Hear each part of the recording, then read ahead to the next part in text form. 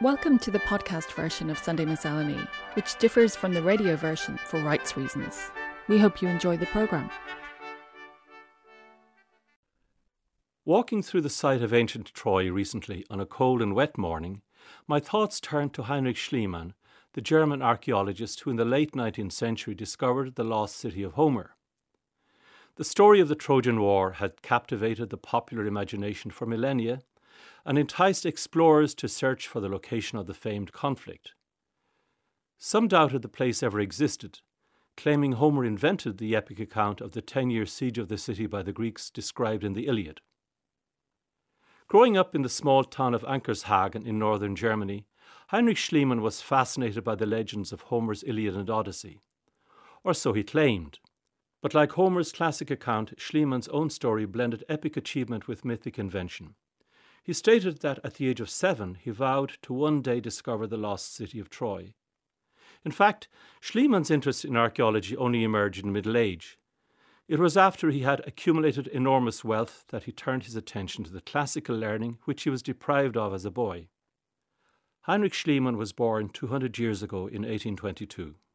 His father, a Lutheran minister, was sacked for embezzling church funds, and Heinrich left school to work in a grocery shop. At the age of 19, he walked over 200 kilometers to Hamburg, where he became a cabin boy on a ship bound for Venezuela. The ship sank in a gale off the coast of Holland. Schliemann survived by clinging to an empty barrel. Drifting ashore, he was fitted out by a farmer with a pair of clogs, torn trousers and woolen cap. Arriving in Amsterdam, he sought help from the German consul, Herr Quack, before finding employment at a counting house in the city on the Amstel. There he worked tirelessly, spending his spare time learning the languages that would equip him for international business. He became fluent in English, French, Dutch, Spanish, Italian and Portuguese. When asked if he could translate some letters that had arrived from Moscow, he replied, "Give me a few weeks."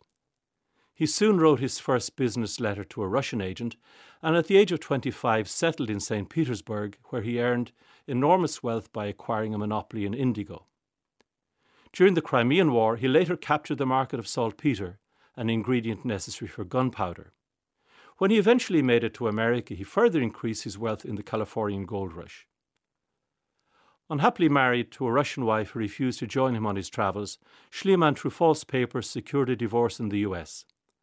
With his sole aim now the search for Troy, he requested an Orthodox priest to find him a Greek wife who would share his passion for the ancient world. In Athens, he married the 17-year-old Sophia Engrasromenou. Their marriage was a happy one. Sophia worked by his side on the excavations and bore him a son and daughter. In Turkey, Schliemann explored the area traditionally associated with Troy, but at the suggestion of Frank Calvert, an English expat who owned land in the area, began to excavate a mound at Hisarlik. He soon found what he claimed was the historic Troy. Unlike present-day archaeologists who work with a soft brush and trowel, Schliemann removed layer upon layer of earth by the cartload. He got into trouble with the Ottoman authorities over his license to excavate and accusations that he smuggled artifacts out of Turkey. By a supposed lucky coincidence on the eve of his departure, he unearthed an exquisite collection of gold jewellery and ornaments, which he baptized Priam's treasure, after the legendary king of Troy. Wishing to romanticize the tale, he claimed his wife transported it in her shawl to avoid the authorities. In fact, Sophia was at the time attending her father's funeral in Athens.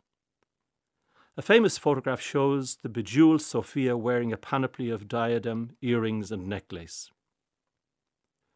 The Ottoman government pursued Schliemann for his booty, which he secretly transported to Greece and eventually gifted to the Berlin Society for Prehistory. At the end of World War II, Priam's gold was transported by the Soviet Red Army to Moscow, where for almost half a century it lay hidden in the vaults of the Pushkin Museum. In 1994, Russia invited international scholars to view the collection. Although it was not Priam's treasure, but a cache from a period some 1,200 years earlier, it was an extraordinary moment for the world of archaeology. The treasure is now being claimed by Germany, Turkey and Greece. Although he made other amazing discoveries in Greece, particularly at Mycenae, from where Agamemnon led the Greeks to recapture Helen, Heinrich Schliemann is most famous as the one who discovered Troy. He has been criticised by later archaeologists for his excavation methods and his unreliable documentation, but also recognised as the father of Mediterranean archaeology. Among his admirers were Gladstone, who popularised his discoveries in Britain, and Freud, who confessed that Schliemann was the only person whose life he envied.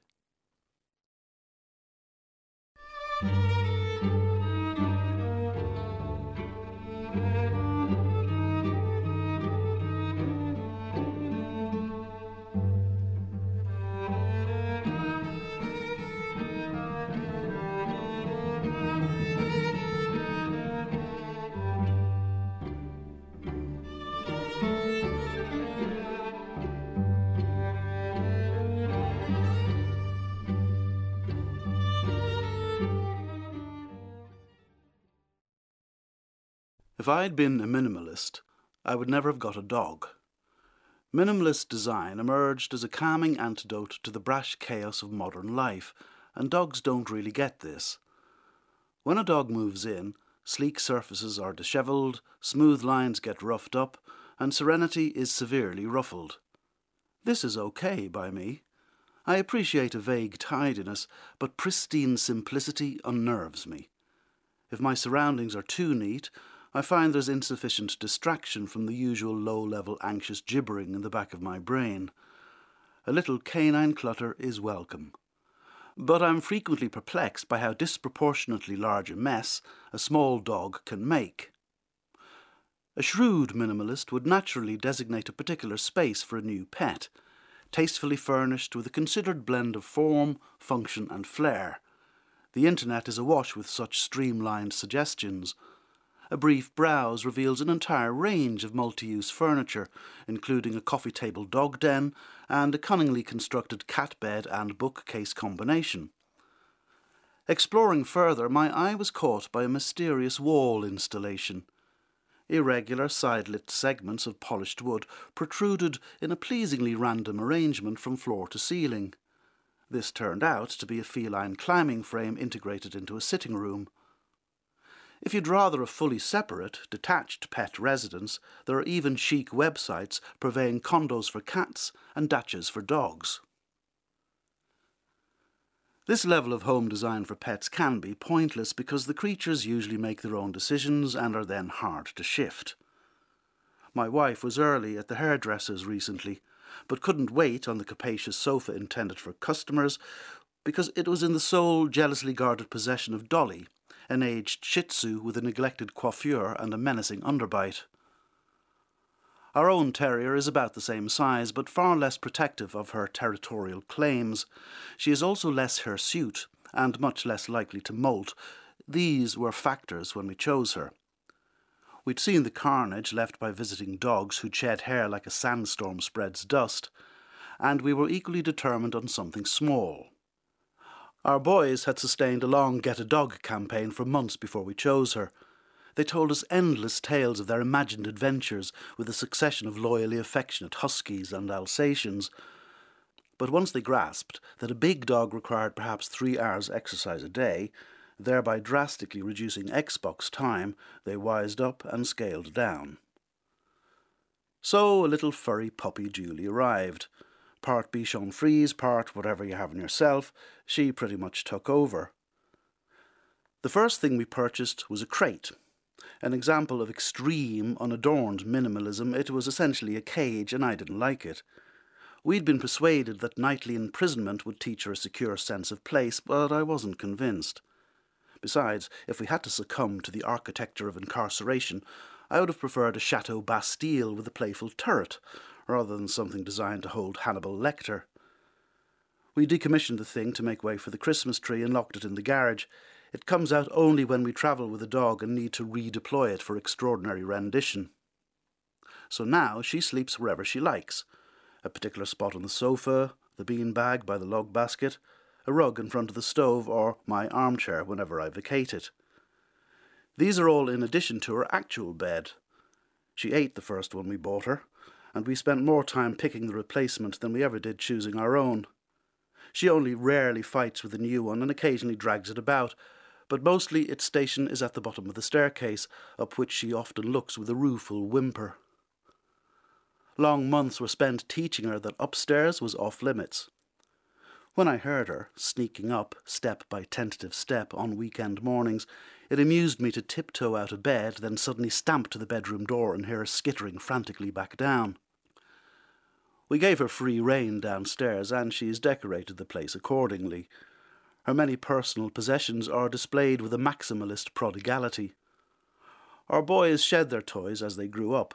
We moved them on to younger cousins, charity shops or the recycling centre, so downstairs is no longer an obstacle course of sharp Lego and wheeled vehicles. There are new hazards instead. There's a chewy thing, a licky thing, a squeaky thing, a tugging thing, spare leads, a collar with extra bling for special occasions, and our dog's bra. This is a chest harness which is less likely to throttle her than her collar on long, eager walks. The younger boy and I were recently trying to wrestle her out of it while my wife was on the phone to his teacher. So the teacher distinctly overheard me say the words, "Help me take her bra off." Maybe we should call it something else.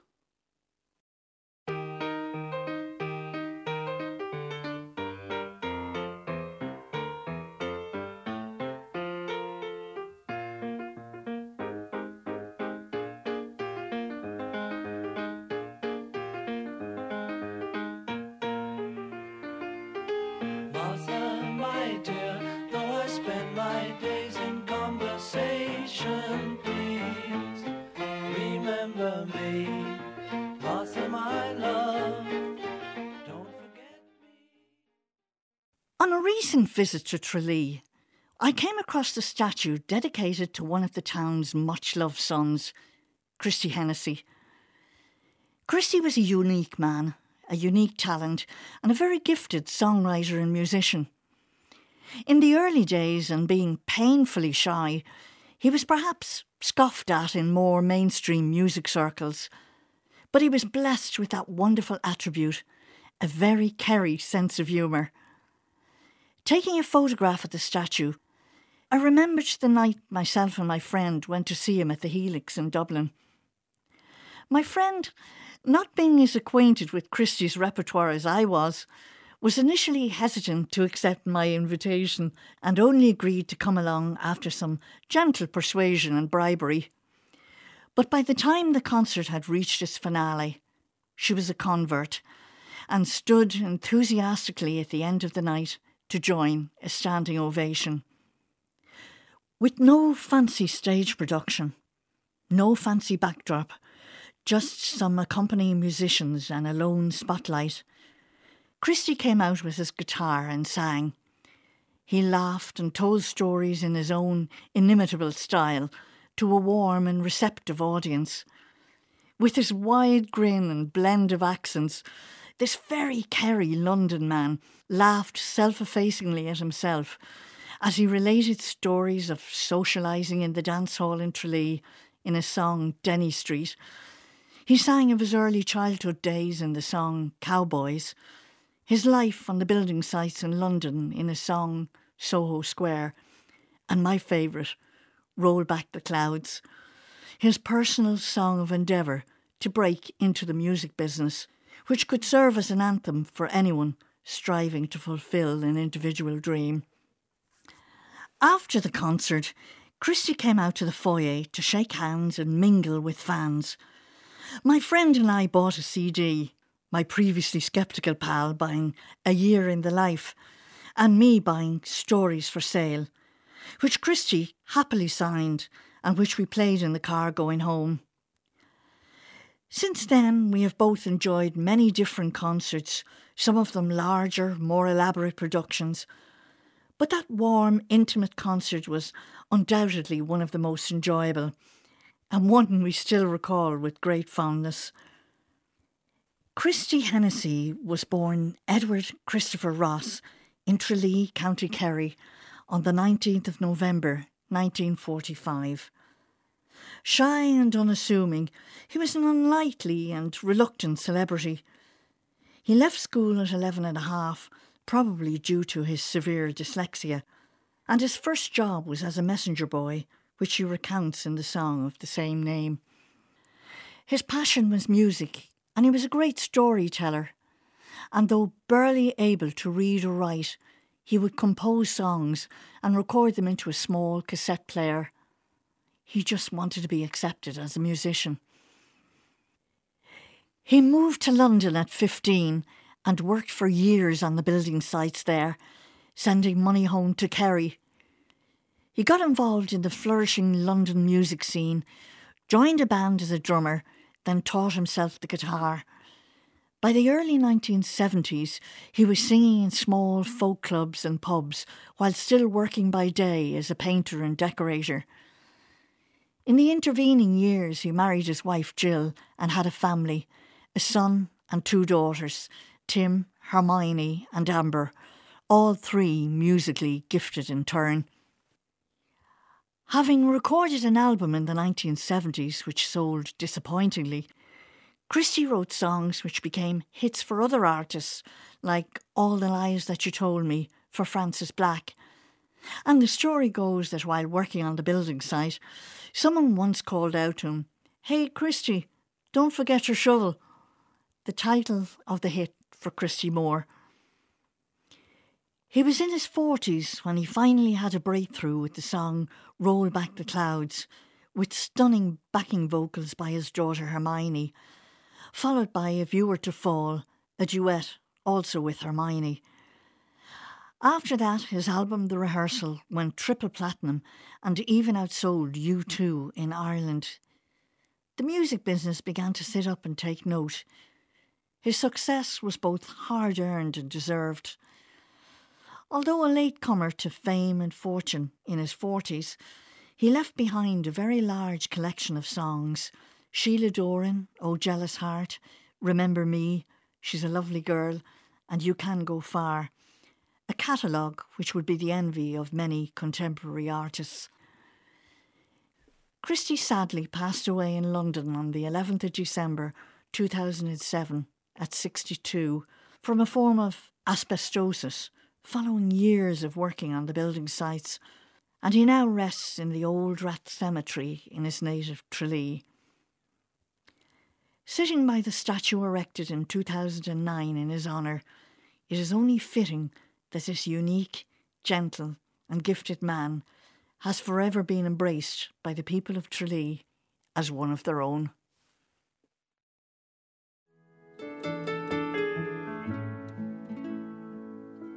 I've been sitting here so long for you to hear my songs, but all you want to know, have I been on the radio? Who's the biggest star I've seen? What is my favourite scene? And if I get the job. My mother always advised that you should blow your own trumpet all you can, but that you should also recognise your limitations. Her words resonated around our old family home recently, as I attempted, not entirely successfully, to paint walls without getting antique cream on the ceiling or the skirting boards. My mother was the sun we all orbited around. She was a woman of many talents, but among her limitations was housekeeping. She just didn't care about home decor. The house was always warm, welcoming and comfortable, but nothing went with anything, and the carpets lasted well beyond their sell-by date. Added to this lifelong indifference was the increasing frailty in her final years, and so the house was in need of quite a makeover when, 9 months after she died, we prepared to get it ready for new lives. It was a bittersweet experience, which began with the big clear-out. I was prepared to find going through her clothes difficult, but in the end it was the smallest objects that undid me. A pair of her glasses, her handbag, her makeup in the downstairs bathroom, a notebook with her handwriting. As anyone who has cleared out a family home knows, you can take a few things with you, but you cannot keep everything. And so, as time goes on, you steel yourself as you assign another piece of a precious life to the bin. But once the clearance was done and we began on the spruce up, things changed. The air felt lighter, and as we painted walls, the house seemed to wake up from the slumber of its recent years of neglect. We marvelled at the ceiling heights and the beautiful coving at the top of walls that are still smooth after so many decades. We never noticed these things as kids and young adults, but now we marvelled at the beauty of the workmanship. We took up the multicoloured swirling carpets to reveal the most beautifully laid wooden floors. "Oh my God," we gasped. "No gaps, wide boards. Wow." I could feel the house smiling in happiness as its magnificence was slowly recovered. We remembered how cold the house was in winter. Unusually for the 1960s, there was a heating system, but weirdly, just 2 rooms had vents which blew out the supposedly warm air. Thankfully, there was an open fire, which we huddled around every night, watching television in one-channel land. In fact, the house has 4 open fireplaces, including a small one in one of the bedrooms, which was only lit when someone was sick. Wonderful, comforting coziness. My brothers were entertained when I suddenly remembered that when we moved in, we discovered that the good room had the ultimate in 1960s chic, a corner bar. As a 7-year-old, this was a very exciting find, and I was thrilled to play pub for the few weeks it survived until my pioneer father had it removed. He clearly thought it sent the wrong message, not only to his children, but more importantly to whatever guest was deemed worthy enough to be hosted in the good room. Upstairs in the box room, I concentrated hard as I tried not to get the paint on anything apart from the walls in what had been my teenage bedroom. Having no sisters, I had the luxury of a room of my own, while my 3 brothers shared. In the 1970s, this little room had wallpaper of huge purple flowers and a purple carpet, an homage to Donny Osmond's favourite colour. Posters of Mr. Osmond and his brothers interrupted the flowery madness, which once caused my granddad, who lived with us for a time, to wonder how I slept in a room full of white teeth. "It's like a mad graveyard," he remarked. In this flowery graveyard, I placed an old-fashioned kitchen cabinet, which I had painted and repurposed into a desk, and where I studied for my leaving cert. The more things change, the more they stay the same. My next project is my grandmother's old sewing box, which my mother inherited and wrecked by overwatering a plant that lived on it.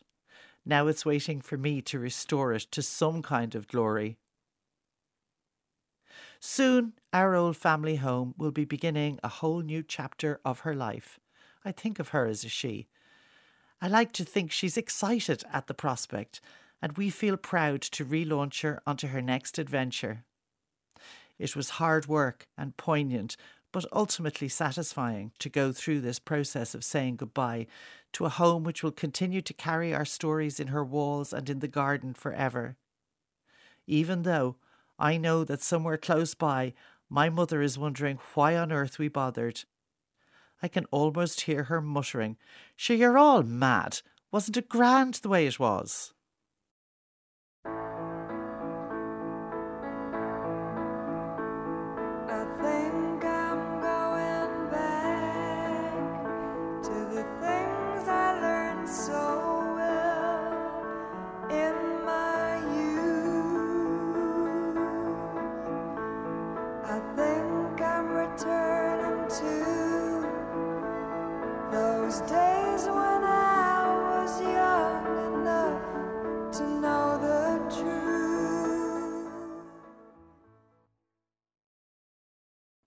No novelist gets close to Erskine Childers when it comes to living the life of the books. James Bond and George Smiley played out the fantasies of Ian Fleming and Jean le Carré, but Childers first invented the modern spy thriller and then spent the rest of his turbulent life trying to outdo the adventures of his own creation. Robert Erskine Childers was born in London in 1870 into a family with distinguished political connections.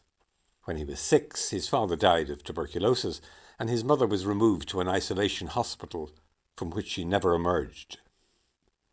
Childers and his 4 siblings were sent to Ireland, to Glendalough House, County Wicklow, to their mother's family, the Bartons, wealthy Anglo-Irish Protestant landowners with Irish nationalist leanings.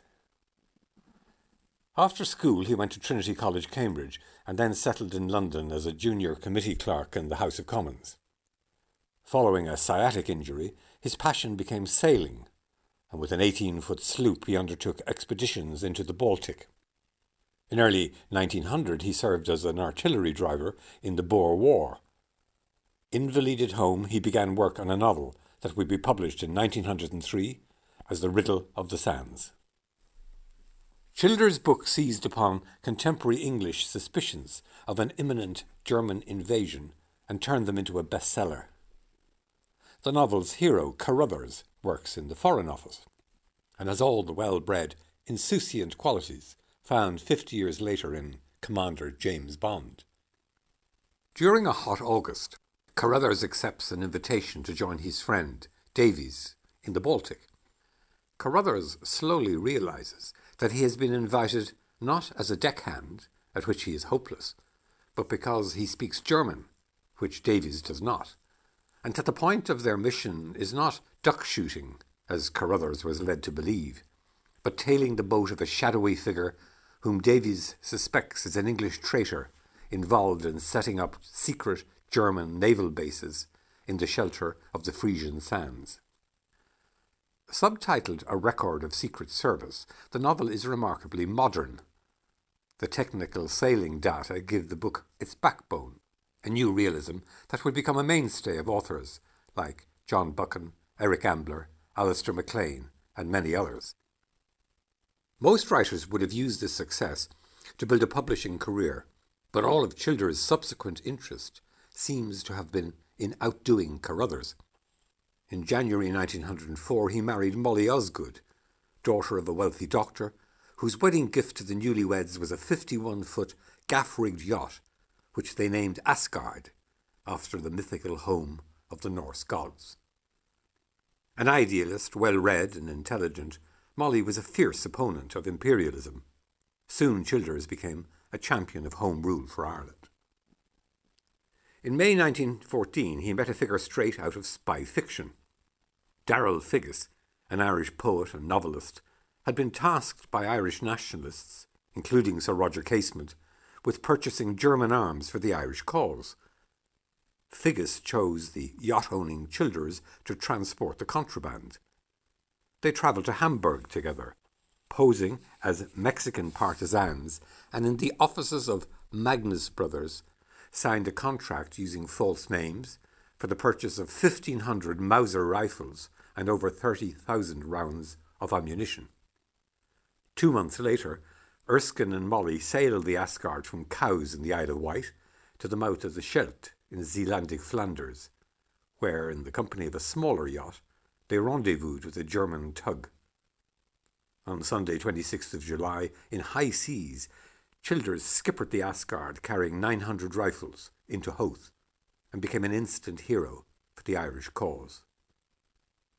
Soon after, with Britain now at war with Germany, he saw no irony in joining the Royal Navy. After the war, he was back in Ireland, where Arthur Griffith, founder of Sinn Féin, believed him to be a British spy. In October 1921, Childers, now a Sinn Féin TD, was, at Eamon de Valera's direction, appointed Secretary-General to the Irish plenipotentiaries sent to London to negotiate what would become the Anglo-Irish Treaty. Despised by Griffith and barely tolerated by Michael Collins, Childers privately briefed Dev as to what he perceived to be the Irish surrender to British demands. Dev's refusal to accept the treaty was at least partly primed by Childers, as were the leader's subsequent equivocations, which, despite the treaty being accepted democratically by the Dáil, led to the Irish Civil War the following year. Childers cut a somewhat forlorn figure among the military men and was mainly confined to a house in Macroom, where he wrote anti-treaty propaganda. On 10th of November 1922, summoned by Dev to Dublin, he stopped over in Glendalough House, his childhood home. The Free Staters were waiting. Childers was found in possession of an unlicensed semi-automatic pistol given to him by Michael Collins. He was brought to Dublin, tried by National Army court-martial, and on 20th of November was sentenced to death by firing squad. His life had been lived out as the survival fantasy of a small boy whose parents had suddenly disappeared, a life of perpetual action in which he was the hero. He was taken out at dawn in Beggar's Bush Barracks on Friday 24th of November 1922. Like Carruthers, to the end he remained the epitome of upper-class English composure. He shook the hand of each man lined up to kill him, and then, blindfolded against his wishes, his last nonchalant words to them were, "Take a step or two forward, lads. It will be easier that way."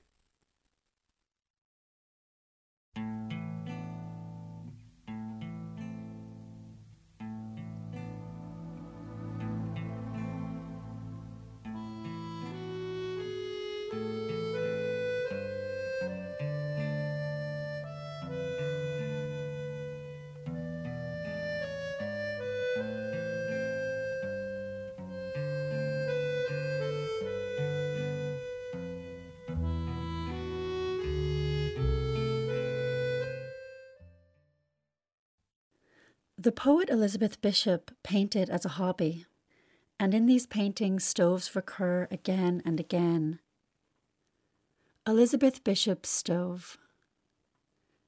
Not home, but a symbol of home, moving from the corners inward with watercolour and gouache.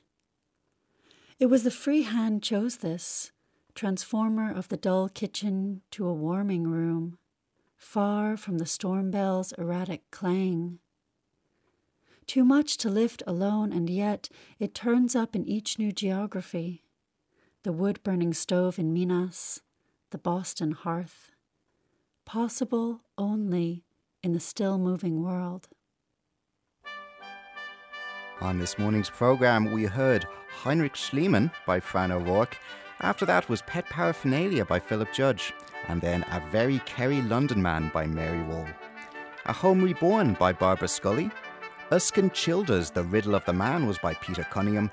And finally, Elizabeth Bishop's Stove, a poem by Grace Willance. The music was Study on an Ancient Greek Scale by Harry Partch, and that was played by the Kronos Quartet. Then Martha, My Dear by the Beatles. And Roll Back the Clouds by Christy Hennessy. Going Back by Dusty Springfield. And finally, the theme from The Spy Who Came In From the Cold by Roland Shaw and his orchestra. And you might like to know, Peter Cunningham's latest novel, Freedom is a Land I Cannot See, is published by Sandstone Press. Barbara Scully's recent memoir is Wise Up, Power, Wisdom and the Older Woman. And Joyce, Aristotle and Aquinas by Fran O'Rourke is published by the University of Florida. Sunday Miscellany's broadcast coordinator is Elaine Conlon. The producer is Sarah Binchy. You've been listening to the Sunday Miscellany podcast. For more from us, you can follow the programme on Facebook, Twitter, Spotify or Apple Podcasts. Just search for RTE Sunday Miscellany.